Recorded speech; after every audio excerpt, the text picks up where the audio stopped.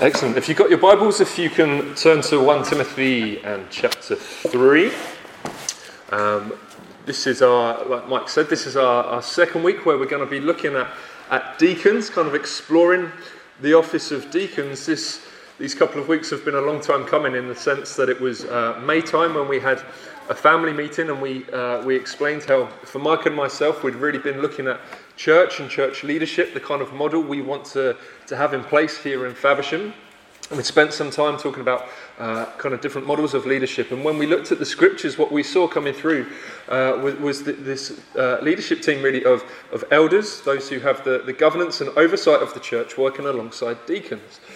So in that meeting in May, we said we were going to spend some time over the summer really studying that, getting into that and exploring what that could look like for us here at the Community Church in Faversham.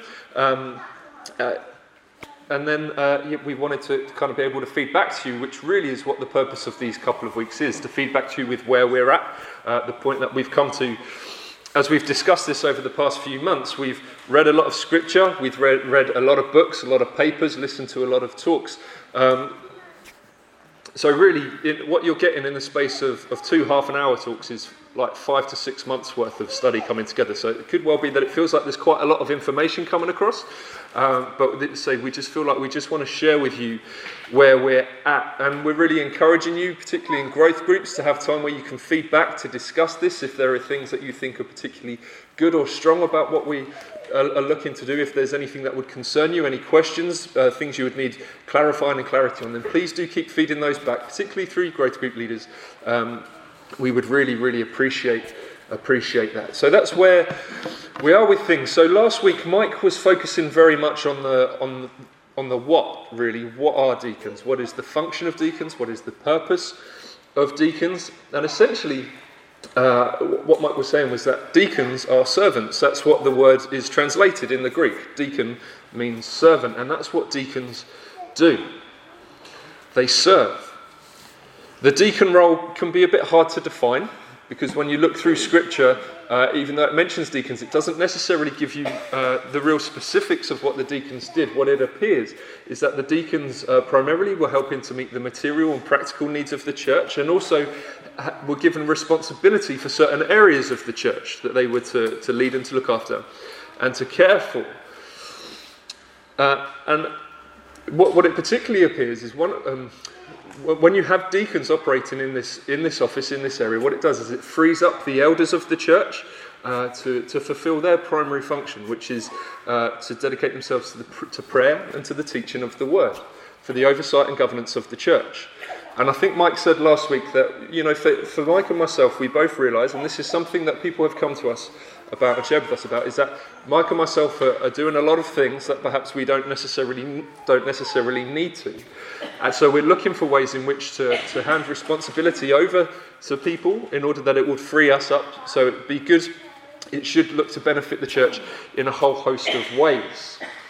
So deacons, they guard the elders' priorities. That's what we see coming through in the teaching.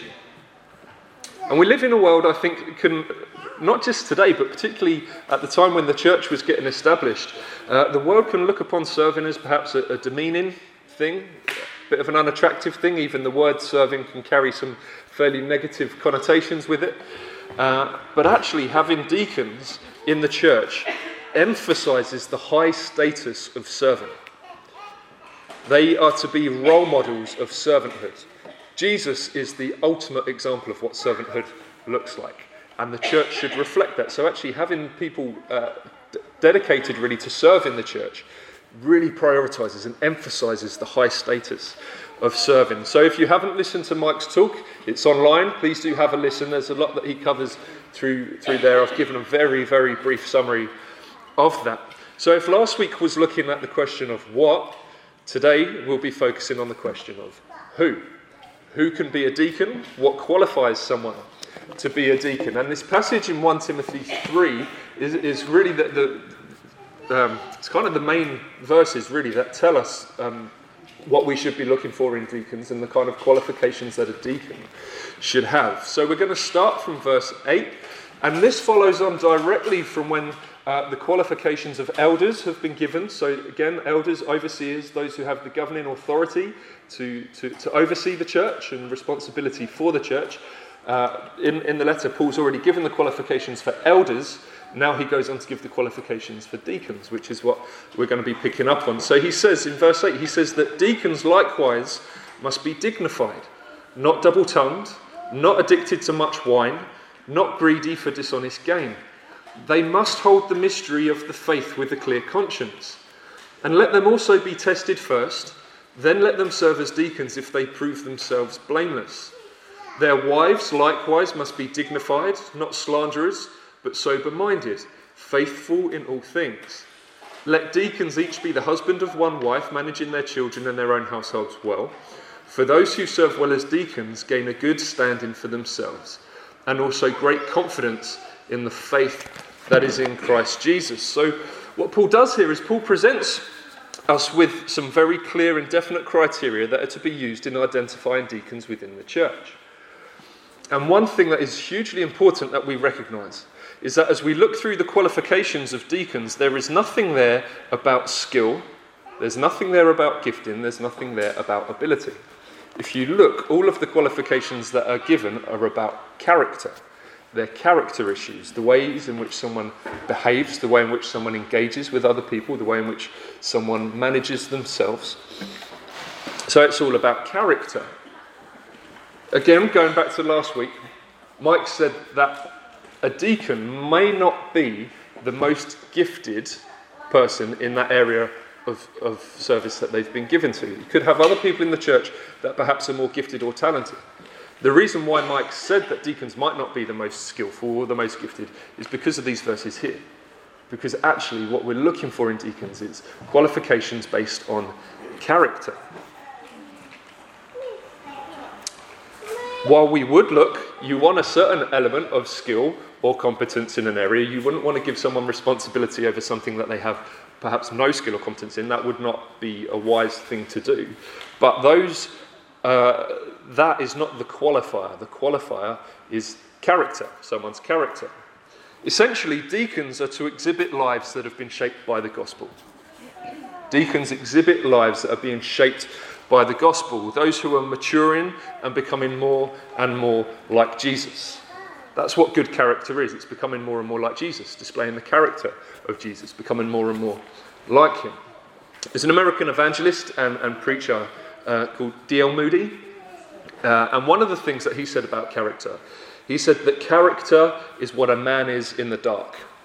I think that's a very interesting thing to say. Character is what a man is in the dark. What he's saying there is character is how a man or how someone would carry themselves and behave even if no one else is looking.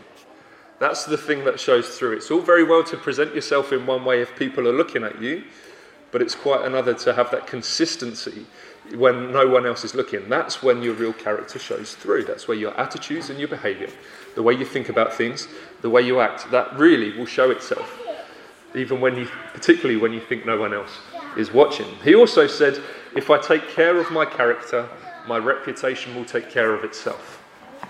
What a brilliant thing to say. If I take care of my character, my reputation will take care of itself. If your character is good, it will be recognised. If your character is good, you will build a good reputation. People will see that, and people will think well of those people that have good character. Now, this is true of all of us. We should all be seeking to grow in character. We should all be seeking to grow into becoming more and more like Jesus. But if Paul's focus is on character, then deacons should be those who have good reputations within the church, but also outside the church. You want your deacons to be people that are well thought of, well respected, that have that good reputation, because it's a reflection of who they are, or it's a recognition, of who they are and of what their character is. And this morning, what we're going to be doing is looking at these aspects of character. We're going to be working through this passage in Timothy. We're going to look at what each of those aspects is. But last week, Mike said that I would be addressing whether or not women could serve as deacons. That was something specifically that Mike had said. Now, in the world today, to suggest that there's something that a woman can't do something that a man can is a fairly contentious thing to say. It can bring a lot of disagreement, perhaps a lot of argument. It can be a sensitive subject. What I want to say here is we want to be a people who are not shaped by what the world would expect us to be like. We want to be a people who are shaped by what the Scripture would tell us that we should be like. So we want to be a people shaped by Scripture. And it's important for me to say that we totally believe in... Sorry, let me go back a little bit before that. We believe in the equality of men and women.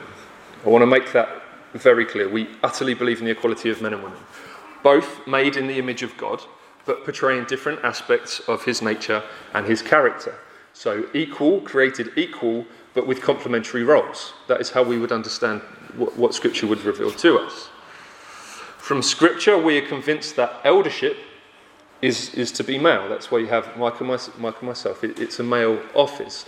In the sense that the overall governance of the church, the authority that's been given by God for the oversight and care of the church, ultimately is male.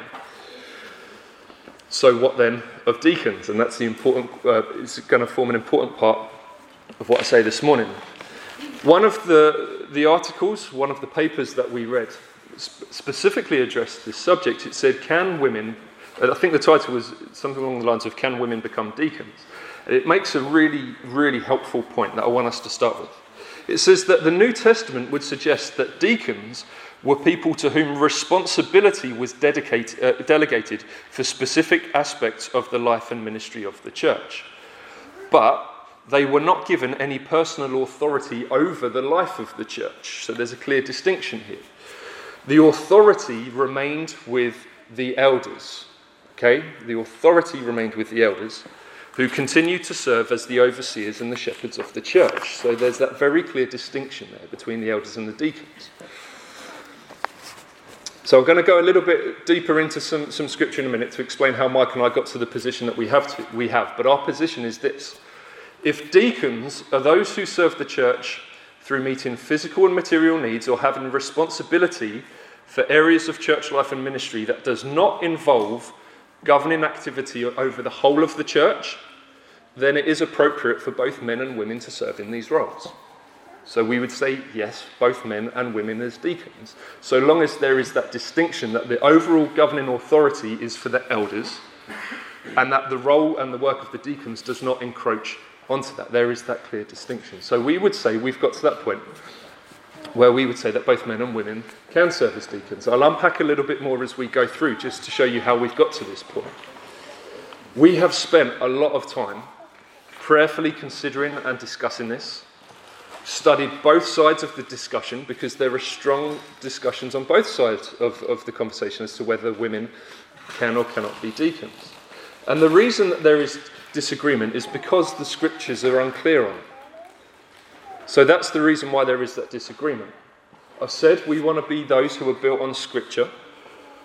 And we can say that we're comfortable with women being deacons scripturally. As I say, I'm going to unpack a little bit more of that in a minute, just to show you how we've got to this point. So really the next bit to look at is, so what then do we make of 1 Timothy 3? Because as we read 1 Timothy 3, it appears in this passage of Scripture that the deacons are men. Particularly from the translation that I read out. Okay, so I'm going to take you through a few things that Mike and I looked at to how we got to the place where we are. The first thing is this: depending on what translation of the Bible you're reading from, verse 11 of 1 Timothy 3 will either read "their wives likewise" or "women likewise." It depends what translation you have. I read it out of the ESV. It says "their wives likewise." I think in the NIV it might read "women likewise." It will depend on what translation you read, because the word that is used, the original Greek word that is used, can be translated either way. It can either be translated as wives or as women. So if in your Bible, if it says "their wives," if you look in the footnotes of the Bible, it would probably say something like "or women." Likewise, which is what it says in mine. Other translations, it might say "women." If you look in the footnotes, it would say "or their wives." So it can be translated either way. And your translation will depend, however it's interpreted, will generally depend on kind of where the people that have put the translation together, from what side of the argument they would find themselves standing on, essentially. So there's potentially a little bit of bias in that sense as to what word is used. So the Greek, it could be talking about men and women deacons, depending on how that word is translated. The second thing for us to consider is that in 1 Timothy 3, verses 8 to 10, and in 1 Timothy 3, verse 12, the qualifications are given for deacons. The word deacon is used, it's explicit. This is what deacons are to be like, this is what deacons are to be like. Then sandwiched between these is verse 11, that says, likewise the women, or whatever your interpretation would say. So it's sandwiched between these verses that are explicitly about deacons, which could lend itself to the idea that it's all part of explaining what deacons are. That's one way of looking at it. Again, that's another approach you can take to looking at it. Another thing that we considered was this. The qualifications that Paul lays out for women in verse 11 are very similar and have parallels with those qualifications required of deacons in verse 8. If you look at them, there's real similarities there. It's not like we're talking about completely different traits of character. They're very similar. So, verse 8, it says they're to be dignified. And then of the women in verse 11, it says they're to be dignified.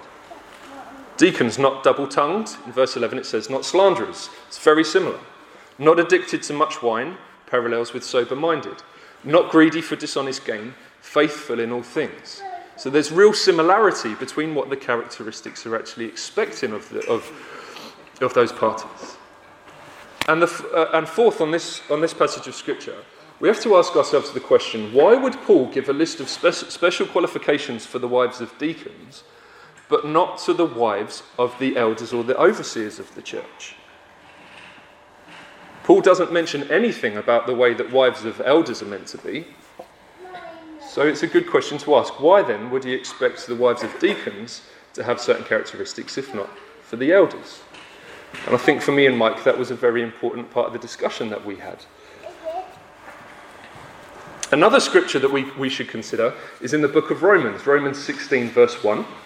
It's towards the end of the letter, and this is what Paul writes. He says, I commend to you our sister Phoebe, a servant of the church at Sencre, however that would be pronounced. Here's the thing, the word deacon and the word servant are exactly the same. Remember, that's what Mike was saying yesterday. The word comes from diakonos, which means servant, deacon, servant. In my interpretation of the Bible, it reads as Phoebe, a servant. Other translations of the Bible would read Phoebe, a deacon. It's the same word that's being used. Following on from mentioning Phoebe, Paul lists a number of other men and women in the church that he wants to kind of draw attention to say how well they're doing in the way that they're helping, the way that they're serving. All of them are serving, but it's only for Phoebe that the word that word diakonos, whether translated deacon or servant, is used. That noun is used for her and her alone, even though it draws on a lot of other people and says how well they're doing. It's only for Phoebe that's used. And Paul also uses the phrase of the church. He says that she is a servant or deacon of the church, which may point to a more recognised ministry or position of responsibility, just in the way that is phrased. So this is some of the things that Mike and I were looking at, and that's to the point where we're at. We feel it actually tips in favour of having both men and women deacons. We understand that might not be either your experience or what you understand it to be like. So I would say this: if you want to talk to me or Mike about it, we are very open to do that. So please do come and speak to us. We'd like to just talk that through. If you've got questions, or if you just want us to clarify anything or share any concerns or anything, please do come and speak to us on that. But we felt that we should just clarify where we're at and just to explain some of the journey of how we got to that place. So what are the qualifying character traits that we're looking for in the deacons?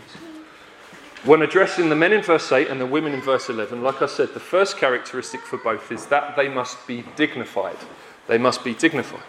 They should be sincere. They should be worthy of respect. They should be honourable. This is something that's observable in the way that someone behaves, in the way they carry themselves, in the way that they engage with other people. So we're looking for people that would be essentially worthy of respect. Do they live a life that should command respect from other people? That people would look at them and say, yes, I could I can respect them, I could be led by them in that sense. Verse 8, not double-tongued, parallels with verse 11 that says, not slanderers. Both of these are with a focus on the tongue, use of the words. If someone is double-tongued, they're the kind of people that will say one thing to one person and then say something else to another person. Really, that's what double-tongue means. Or they'll be the type of people that will say one thing and do another. What they do doesn't match up with what they will say. People who are double-tongued are not sincere. They're not truthful. They say what they think people want to hear, rather than what should be said or what they need to hear. That's what double-tongued people are like. Likewise, slanderers are those that make false accusations. They don't speak the truth. They gossip. So if individuals are double-tongued or slanderers, individuals that are double-tongued or slanderers, they're a danger to community, they're a danger to relationships, they're a danger to unity. You can't trust what they'll say. You can't necessarily believe that if they say one thing to you, they're going to say the same thing to someone else. There's that element of, there's a danger there, that there could be a breakdown of relationship or community there. Proverbs 10:18 says, whoever utters slander is a fool.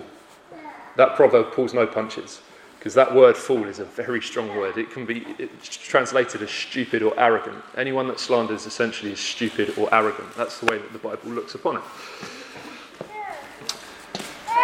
And then Paul, when he's talking about what new life in Jesus looks like, so for those who have been saved by Jesus, new life, he says, looks like this. In Ephesians 4:31, he says, let all bitterness and wrath and anger and clamour and slander be put away from you, along with all malice. Slander should not be a part of the walk of someone who's walking with Jesus. It's not compatible with the new life of Christ. James 5:12 says, above all, my brothers, do not swear either by heaven or by earth or by any other oath, but let your yes be yes and your no be no, so that you may not fall under condemnation. What he's saying there is essentially, your word should be enough. You should be a people who's have got such an excellent track record with being truthful, being true to your word, that if you say yes to someone, I will do that, or no, I can't do that, or whatever, your word should be enough. They should be able to trust that. So deacons should be people of their words. They should be known for telling the truth. They should be known for telling their truth in love, telling the truth in the right way. Verse 8, not addicted to much wine. Parallels with verse 11, they should be sober-minded. This isn't saying that deacons shouldn't drink. Don't think that the Bible teaches total abstinence. What it is saying here is that the emphasis is on self-control. Deacons should be people who are self-controlled. They should not be governed by addiction or compulsion. Deacons should be capable of saying no when offered alcohol. They should be they should be in control of themselves. Deacons should be sober-minded. That means they should be level-headed, self-restrained, able to demonstrate moderation. Again, it's all coming back to this idea of self-control. Those that are kind of, I think one term used for it was like self-mastery. I think that's a very helpful way of understanding it. Ephesians 5:18 says, do not get drunk on wine, for that is debauchery, but be filled with the Spirit. It's true of all of us, but Paul's saying here that should be true of your deacons. They should actually be those who are full of the Spirit,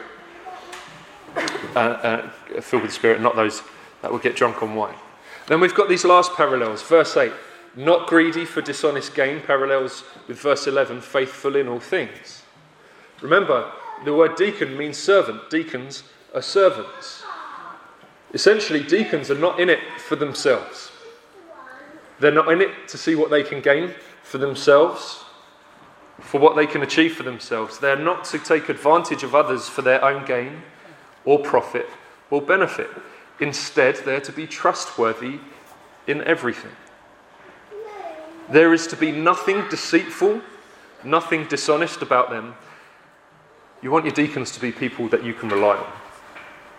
People that you can rely on, trustworthy in all things. Speaking to someone in church recently, they'd gone for a meal a few weeks ago, and they said how how poor the whole experience was. Because when I think they went up to order their food, they said they were pretty much ignored.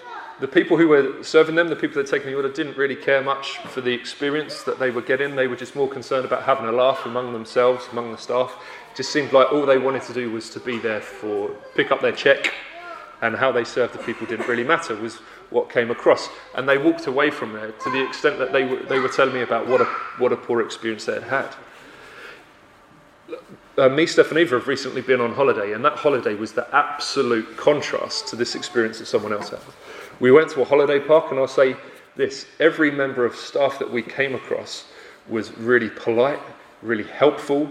They took an interest in you. It's like they really cared about what they were doing. You got a sense that they were really enjoying their role. They were enjoying being able to serve you. We walked away from there talking to one another. It was something that we recognised and how thankful we were. It's something that you recognise and are like, how good is that? That you feel like you're noticed, like you feel like you're cared for, like you feel like you're significant. And that someone is happy to serve you and someone to look after you. It's like they enjoyed their jobs, enjoyed what they were doing. As deacons care for a congregation's need, that is how it should feel. It should feel like you are cared for. Like you are wanted, like you are noticed. Not that they're just in it for themselves and you don't matter. They're not in it for themselves. They're not in it for dishonest gain. They're faithful and trustworthy in everything, to the extent that they, those who are being served, those who are being cared for, feel that they're cared for and that they're important. Paul also says that deacons are to hold to the mystery of the faith with a clear conscience. It means they're to hold firm to the gospel. They're to hold firm to the good news of Jesus, his life, death and resurrection. They're to be sound in the faith. Their trust should be in Jesus alone for salvation. With clear conscience means that they're living out what they believe in. It's one thing to say you believe something, but with clear conscience means that their lifestyle reflects it.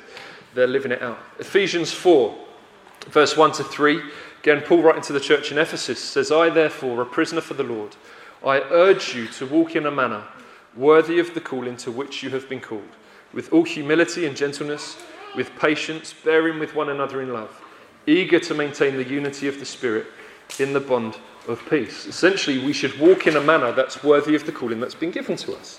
Our lives should reflect the wonder of the gospel that has been given to us. Our lives should reflect that. Then comes an interesting verse in verse 10.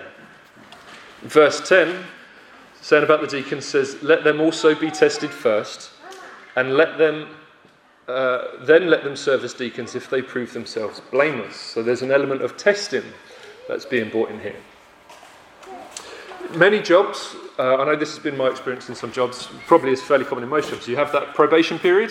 So essentially you're given the job for a while, and then as they see you kind of working things through on the job, they're observing you, seeing how you get on, and then there's a conversation that's had at the end of the probation period as to whether you would carry on in that role or not. This is not my understanding of what testing should be in terms of the deacons. I understand this not as being an additional test, but more of an examination of a person's life, based upon the criteria that Paul's already laid out in this passage. It's thoughtful and careful evaluation of a person's character. I heard a really helpful illustration on this. I can't remember who said it, but they were talking about the example of pre-flight checks. If you're going on a plane, all of the pre-flight checks, they're called pre-flight for a reason. It's done before the flight. You don't wait until you're up in the air and then check that all the instruments and all the planes working fine. There's that testing and that checking that goes on before the flight takes place. And I thought that was really helpful in the sense they were saying, in terms of the examination and the testing of deacons, that should be done beforehand. It's something that is done. Because if you look at what Paul's saying, he says, let them be tested first, then let them serve as deacons if they prove to be blameless. So we understand the testing to be this examination of a person's life, looking to see what their character is like. We want to care for the individual, we want to care for the church. What we don't want to do is to install people in a position and then a few months down the line to say, actually, no, we need to take them out because they didn't match they didn't fulfill the qualifications and criteria. We want to do that beforehand. Final few thoughts. It seems that Paul goes back to the men. He says if they're married, they're to be the husband of one wife. That's literally translated as being a one-woman man. That's how it is. They're to be a one-woman man. Not just in the sense that they only have one wife, but also that they have the character of a one-woman man. They're to be faithful, men that are faithful to their wives, faithful in all things. They're also to manage their children and their household well. The home is a proving ground of Christian character. I read that somewhere. I thought that's great. The home is a proving of Christian character. So the way in which someone manages their household is a great indication of how they would manage responsibility within the church. And the results of being a deacon who serves well is that they will gain good standing. What that means is that they'll be held in high regard within the church. They'll be respected. They'll be appreciated. It's what Paul says. If deacons serve well, then that should happen. Serving well should also result in a deeper faith and a strengthening of their relationship with Jesus. So while they're to be a blessing to the church, as they serve the church, it'll be a blessing to the church, but for them, it also means that they will gain good standing among the church, and it should also result in a deeper faith and strengthening of their relationship with Jesus. So it's good for them also. So the question is, what next? So we've had these 2 weeks where we've been explaining where we've got to. With deacons, as I say, we're still really keen to get feedback from you if there's questions that you want answered, things you want clarifying, anything that you think is really positive, anything that you've got concerns about, then please do keep feeding back to us. But the next thing really that we see for us is to identify the areas of need within the church where deacons could serve. We want to look for those areas where having deacons would be a real blessing to the church and would be of real benefit. Part of this will involve Mike and me looking at what things that we are currently doing, the things that we're currently holding on to, that should be being passed on to other people, things that would free us up and allow us to give ourselves to prayer and to teaching of the word and to pastoring and shepherding, those kind of things. So there'll be partly will be that, identifying areas of service that deacons could be installed in. The other thing, which is why we've been talking about this today, is actually to start identifying potential deacons, identifying people that fulfill those qualifications and those criteria. We're still looking into quite how this is going to work itself out, and over the coming weeks we'll keep you updated with where we're at on that in terms of how that process will work. I can't give you a definitive answer on that. We're still kind of working that through, but we felt we just needed to tell you where we're up to at this point. But one thing we want to say is that this isn't going to be the sort of thing where all of a sudden in 1 week we're going to have like 5 or 6 deacons suddenly in the church. This is going to be an ongoing sort of process that we're looking at. Could be that we have 1 or 2 people brought in to start, and then as we recognise different areas of need, we'll be looking to bring people in, or there might be movement around as well.